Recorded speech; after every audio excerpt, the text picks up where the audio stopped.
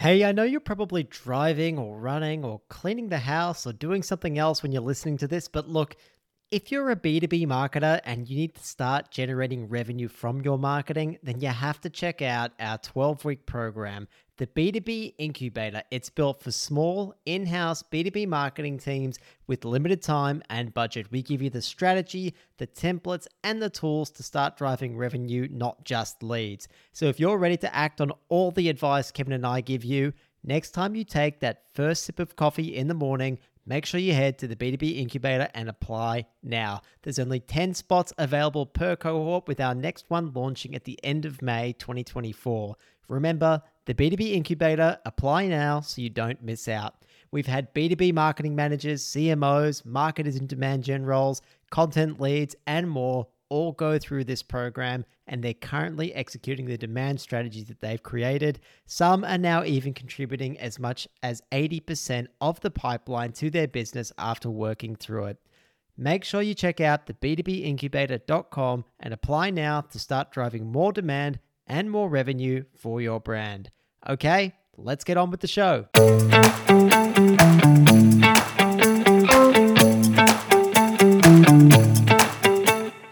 Hello and welcome to the B2B Playbook podcast. Each week we discuss strategies and tactics to help B2B businesses grow online. We're your hosts, Kevin and George, a couple of digital marketing professionals. We've waded through the noise and made the mistakes so you don't have to. The B2B world has changed, and you need to put your customers at the heart of your marketing. We'll cover how you can use our framework, the 5 Bs, to create a brand that customers are ready to buy from, love, and advocate for. We'll get insights from successful people in the industry and cover the latest trends to keep you on the cutting edge of the B2B world. If you're interested in B2B marketing strategies and tactics that work, then this podcast is for you. Subscribe to get the latest from the B2B Playbook first. Remember, successful B2B marketing starts with the buyer. Welcome to the B2B Playbook. It's a special Valentine's episode. Well, it's not really, is it, Kevin? It just happens to be recorded on Valentine's Day. It's going to be released a week later, next Monday, where most people will be thinking, what a big old waste of time that was. Or they'll be thinking, you know what?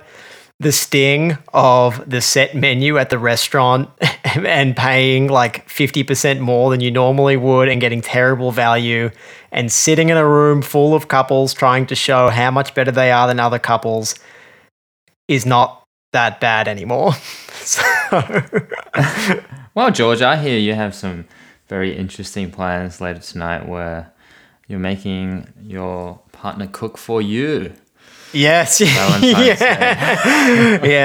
Well, it is 2022, Kevin. 2022. We can't have a stereotypical gender roles. We got to mix it up. It's very important to keep everyone progressing. That we just can't keep gender roles the same. How is it mixing it up if she's cooking for you? Because normally Valentine's Day is the one time a year that a male will cook for his partner. All right, George. But Kevin, I don't know about that. No. Look, you and I are a little different. We're modern men. I think of our dates so far, I've cooked, I reckon, 8 out of 10 times so far. And so she said, look, I want to do the cooking this time. I am still making dessert, by the way. I'm doing dessert. And you're doing something. You're doing something. I'm doing something. I've got to actually finish it off after this, and I'm deeply regretting already what I've chosen to make. What are you making, George? Well, little batchy chocolates. They're like hazelnut little chocolates. And wow. I'm doing them, but I've just realized that they're going to look terrible because I don't have the millions of dollars invested in the machinery that the Batchy factory has to make them look good. And then they're also just not going to taste as good as Batchy chocolates. And I think that was just such a mistake, is like going for a branded chocolate. And by the way, I mean, here we go. We're tying it into marketing now. Batchy has really owned like that form of hazelnut chocolate, haven't they? Like, it's a Batchy chocolate, and I'm not going to meet that level of batchy chocolate. So it's going to fall short, and it's going to be a real letdown. A real letdown, best of luck. Kevin. Best of luck explaining that one tonight, George. And I know you have time pressures, so we'll try and get you out of here in plenty of good time to make your Valentine's engagement. Plenty of time for the listeners. The listeners come first. Listeners come. Well, you heard it, listeners. Even on Valentine's Day, George is prioritizing our listeners. So how lucky you are. Well, in the interest of time, let's kick into it. Last week we were talking about, in fact, the last 2 episodes, we've been covering everything from what you need to position your content with your audience and making sure that it's something that they actually pay attention to and listen to. We covered how to do that using your editorial mission, which is who you're going to be servicing with your content and how you're going to go about doing that. We've covered your content tilt, which is the unique angle that your content will hold and why people will listen. And that's how you get that cut through with your content. And we gave you 3 ways to tilt. And last episode, we also gave you a framework on figuring out the best formats and platforms for distributing your content. And today, we're talking about how to then create and distribute your content at scale. So last week we talked about creating that pillar piece of content and picking the format of that first piece of content and how to distribute it. Now we're talking about how to scale up that content production so that basically you're not spending all your free time or all your working time creating content. I'm so excited to talk about this today, Kev, because before we really put this 7-step framework together for repurposing content, I was just on that content treadmill, and you and I were both. It was so hard to keep up with the increasing demand for content, trying to be helpful with our content. Sometimes it was just so difficult, and I just found myself sitting down with that open box on LinkedIn or sitting down with that open box on a Word doc, being what am I going to write about? Since then, we've really come up with a system of streamlining that whole process. So it begins with one central piece of content, one central piece of message, and then it's repurposed a bunch of ways. So we're getting as much out of it as possible. And we're putting a framework around that so that that's a process that's easy to get you started, easy for you to start that process of scaling up your content and what some people call content stacking, I guess, but we're putting a more concrete framework around how to approach that, so that you're not having to figure out a lot of that stuff from scratch yourself. So George, maybe I'll hand it over to you to go through a little bit of what essentially you go through in a given week to do our content stack. Yeah, I think I'll just take people through the output so they realize what they can get from this framework first. So, Kev, I've been getting quite a lot of messages from people that I interact with on LinkedIn saying wow, you're putting out so much content at the moment. How are you doing it? The reality is it's taking me about 5 hours a week to do it, including the recording time here for this podcast. That sounds like a fairly efficient way to do it already, but it's still a lot of work. But at the same time, for maybe some of our listeners, that is really efficient for us already. When we first started this process, it was much, much longer. Yeah, let me take you through what we get out of those 5 hours. So we get a 40-minute podcast. We get 8 LinkedIn videos, 12 LinkedIn text posts, an article, and then an endless number of things to talk about on calls, on meetings, whatever it is. I mostly do that 5 hours. Kev does the editing of the podcast, and I know Kev, you polish that up really nicely, and that takes you a couple of hours as well. That is something that I guess our listeners could outsource, or they don't even really need to edit it to begin with. I mean, that's just something that we do, but there's so many great podcasts out there that don't bother editing at all. We just have too many ums and ahs in there, George. We can't subject our listeners to the endless torrents of our streams of consciousness. Well, yeah. You know what? The other podcasts do have that out there too. They keep them in, and I don't think anyone seems to mind. I think you and I are just really harsh on ourselves. But again, we have said this, our podcast we feel is a little different to others. We see it as an evergreen framework that we're releasing, and we want people to keep going back and listening to this episode by episode. So we want people to listen to season 1 when we're in season 10 still. So we want to put that polish on the podcasts. But there's absolutely no need for the listeners to do that, particularly when they're starting out. Now, Kev, before we dig into how to create content like that at scale, I think it's important for us to talk with our listeners about frequency of content and why that's so important. I know you have a pretty interesting view on this. Would you mind sharing that?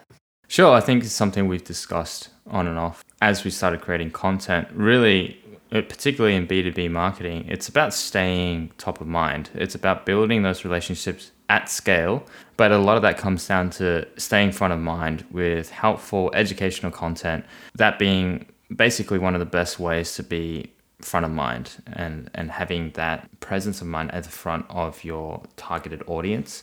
And the more frequent your helpful content is, the more likely that your dream customers are going to have a chance to see it, get value from it, and then engage with it, and then start that whole process again. So they again see it, get value from it, and engage with it. And the more you do that, the more you stay top of mind, the more likely it is that they'll come to you when they're actually ready to buy your products or services. So that's a really key point to frequency and consistency, isn't it, Kev? Is it actually gives them an opportunity to engage with you. You give them so many chances to engage with you because the more you stay top of mind, the more you see you, the more likely they are to end up engaging with you. You and I have seen that firsthand. I see it all the time on LinkedIn. You know, as we're consistent, we're getting more and more engagement every time. And why that engagement is so important is people tell you what they like. People tell you what they don't like. They tell you what else that post, your video should have included. And then we just take that and we put it into what we're doing next. So we have this continuous feedback cycle, which is so important to put back into your content. I think there are two key components there, George, that we've emphasized. One is that frequency to get top of mind, but the other part, which was highlighted well when we talked about Winston with a Y the other week, is that to stay front of mind, you really should be using helpful educational content and being helpful rather than being annoying. Most advertising you see out there, it gets to the point where it's fun to begin with, and then it quickly gets very annoying because they've got the frequency down pat, but the content isn't deep enough, isn't valuable enough. So that's why it's important to be helpful with your content and also be frequent with your content. All right, folks, quick breather here. In my time in B2B marketing, generally I've come to realize that there are just certain tools that can be an absolute game changer. And that's why I'm really excited to talk about Leadfeeder. It's a tool that helps you cut through the data and turn those website visitors into solid leads and opportunities for your business. Leadfeeder shows you which companies are checking out your site, tracking their behavior, and it integrates all of this with your CRM. And the result is it's basically like a secret weapon for targeted lead engagement, and it really makes it easier for your team to convert website traffic into sales. Head to leadfeeder.com, give it a free demo, and you'll also get a free extended premium trial when you let the rep know that you found out about Leadfeeder through the B2B Playbook podcast. That's leadfeeder.com. Okay, check it out. Back to the show. And really, content repurposing, I think, is the only way that really any team, small, large, can get that frequency and consistency easily, you know, unless you're spending your whole time doing content production. And I think there's so many benefits that go beyond hitting that consistency and frequency, which are key, Kev, when it comes to content repurposing.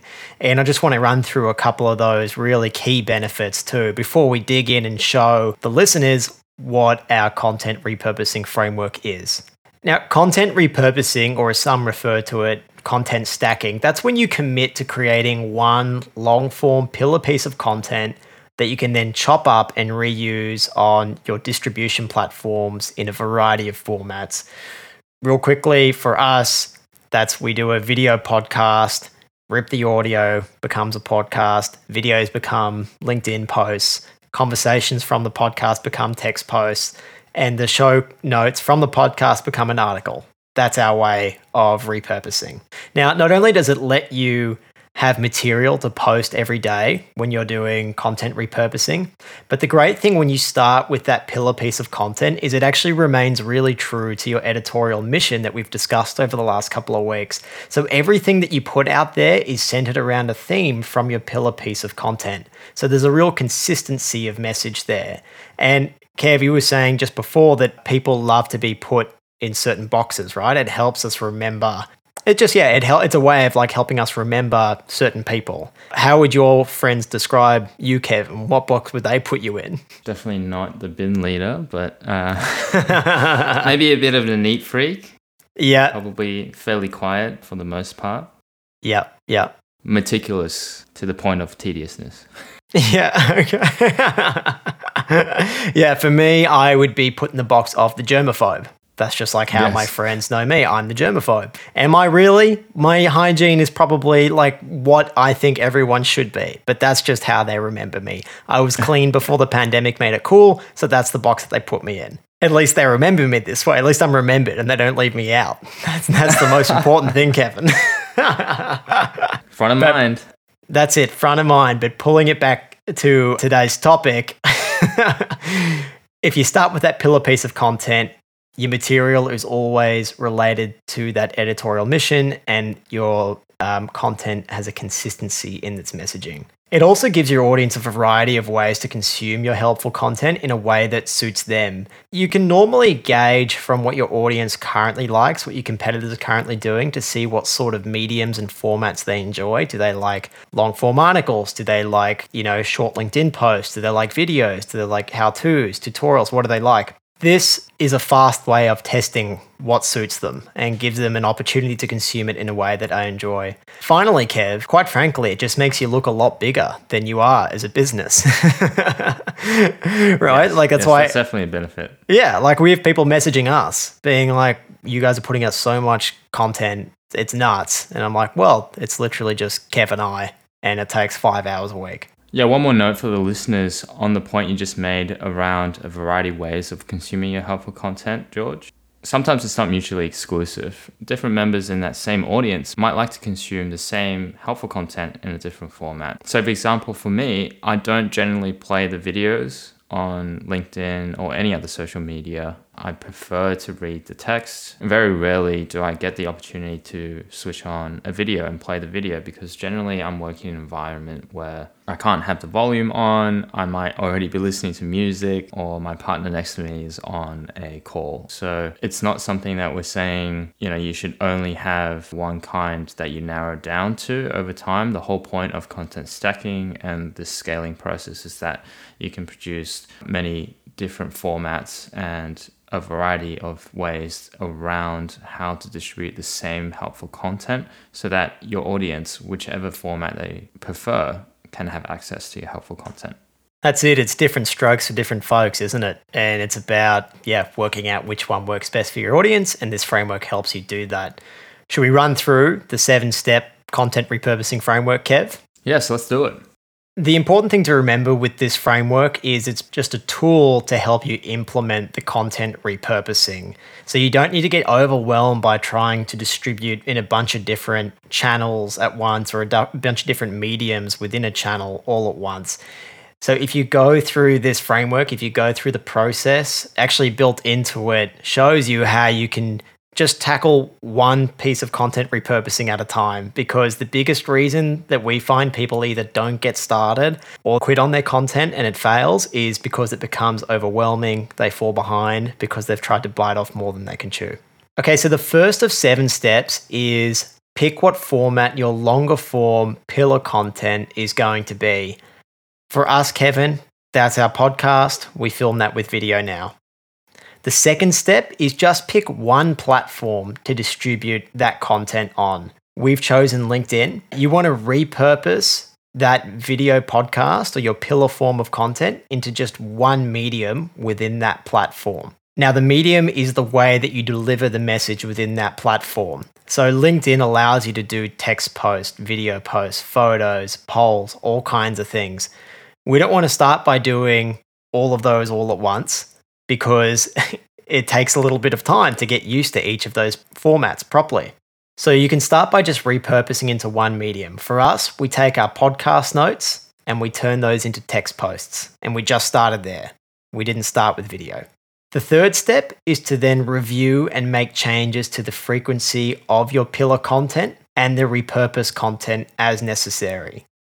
So we want to see, is the weekly recording of our podcast, is that giving us enough material to put out for the week when it's repurposed into text posts for LinkedIn? For us, we said yes, it's giving us plenty, so that was fine. LinkedIn, as a medium, we decided to post there every day, and there was no need to do any more than once a day because we found that LinkedIn actually halves the number of views you get across the number of posts you do in a day. So if we did 3 text posts in a day, you'd get the same number of views as if you just did 1. So we sorted out our frequency that way. The 4th step is to try and make that process as efficient as possible and document it. So for us, Kevin, we put that into a content calendar that we built, and we can share that with our listeners in the notes. And we divide up who is responsible exactly for what. So you and I determine when we're recording, we put that on our calendar. We say what day that is, what day I'm then going to review the podcast and video, when I'm going to chop it up into LinkedIn posts. And so you schedule it all in advance. The 5th step is, once you're comfortable, repurpose that content again into another medium on the same channel that you have chosen. So that's when, Kev, once you and I were really comfortable with the production of the podcast and converting that into text posts on LinkedIn, and we were hitting that regularly, doing that week in, week out without any stress, we said, let's add another medium to it, and we added video. So all that required was for me to work out how we're going to take some snippets of video and then put those on LinkedIn next. Step 6 is essentially repeating steps 3 to 5 until you find the mediums and frequency that get you the most traction and work best for the platform that you've chosen. You're basically trying to figure out, is it text, is it video, is it pictures, which of these formats in what combination work the best for the channel that we've chosen. In our case, that was LinkedIn. The 7th step is to then eventually move on to the next platform for distribution. So for us, that is going to be TikTok. It could be your blog. It could be another channel entirely. But you don't want to do that until you're really in the groove of steps 1 to 6, because we want to get as much out of that current platform that we've chosen to distribute our content, being the one that our dream customers are in, before we want to still continue that activity, but go and explore another new opportunity for growth. And in our case, Kev, that's probably going to be TikTok. Now, Kev, just like with the batchy chocolate recipe that I'm cooking, as with any framework, method, steps, there's always some notes to add to it. And so I think we're going to add a couple of little notes around each of these steps. And the first one is, repurposing really works for any format. It doesn't have to be video and audio to begin with, but that format makes things easiest to repurpose. But Kev, you and I didn't start with video first, did we? No, we actually started with trying to write essentially a book around the framework that we talk about, the 5 Bs. And then we started taking those into, I guess, long form articles off the back of each of the main topics or chapters within that book. But as we went through that process, a lot of things changed along the way. So we found that for us, maybe going through a podcast was a more efficient way of getting the message out there, a quicker and more organic interaction as well. And we found that combining that then with the articles was a much more easy way for our intended audience to consume the information we wanted to get out there. I don't know, the book will probably still happen at some point in the B2B playbook journey. I mean, it is a playbook at the end of the day, and we did say that we are writing a playbook right at the beginning of the podcast. So it will happen, but as we get feedback, as we improve the content that goes into the framework doesn't really change, but the content that goes around the framework and how we communicate it, and we take learnings from this process now with the podcasts and the articles and what we do on LinkedIn and these distribution channels, I'm sure the book will adapt as well over time, and eventually we'll put out a much better product on the book front. So as you said, it doesn't have to start with video and audio like we have with the B2B playbook, and in fact we didn't. You could definitely start with long form articles, a blog with a collection of those long form articles. It could be a white paper or report or industry report on a particular topic that's really prevalent within the industry that you're in.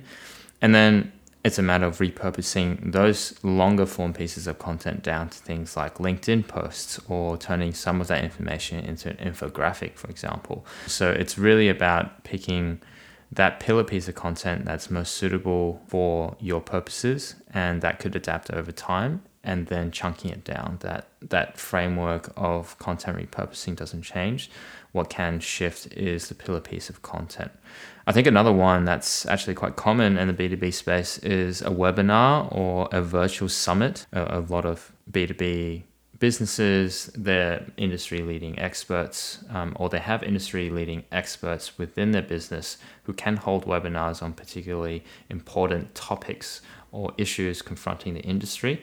And that is a great way to start a pillar piece of content, which you can then chop up again into smaller bite-sized videos. You can turn some of the salient points into LinkedIn posts, and you can even turn smaller snippets of that into LinkedIn posts themselves, or even a YouTube channel with those topics from the webinar. So in effect, what the movie industry has been doing for decades, where they bring out trailers, which is basically snippets of the longer piece of content, the movie itself, and there's longer form teaser trailers, there's shorter form teaser trailers, some 10-minute previews within an interview context, or a film festival.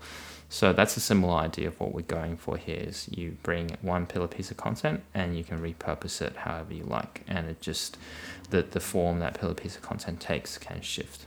On top of that, Kev, I think it's also important for our listeners to realize that, as we mentioned before, in order for this to be workable, you just got to take it one step at a time. You and I, once we came up with the real framework for the B2B playbook and we decided that we should actually turn this into a podcast, we literally just focused on that content creation process of the podcast straight up. That's what we did. We didn't even actually focus on distribution, I think, until about maybe 10 episodes in, I think. We only got really big on distribution about 5 or 6 episodes ago. But we had that process down, and that enabled us to go, okay, we're comfortable with this.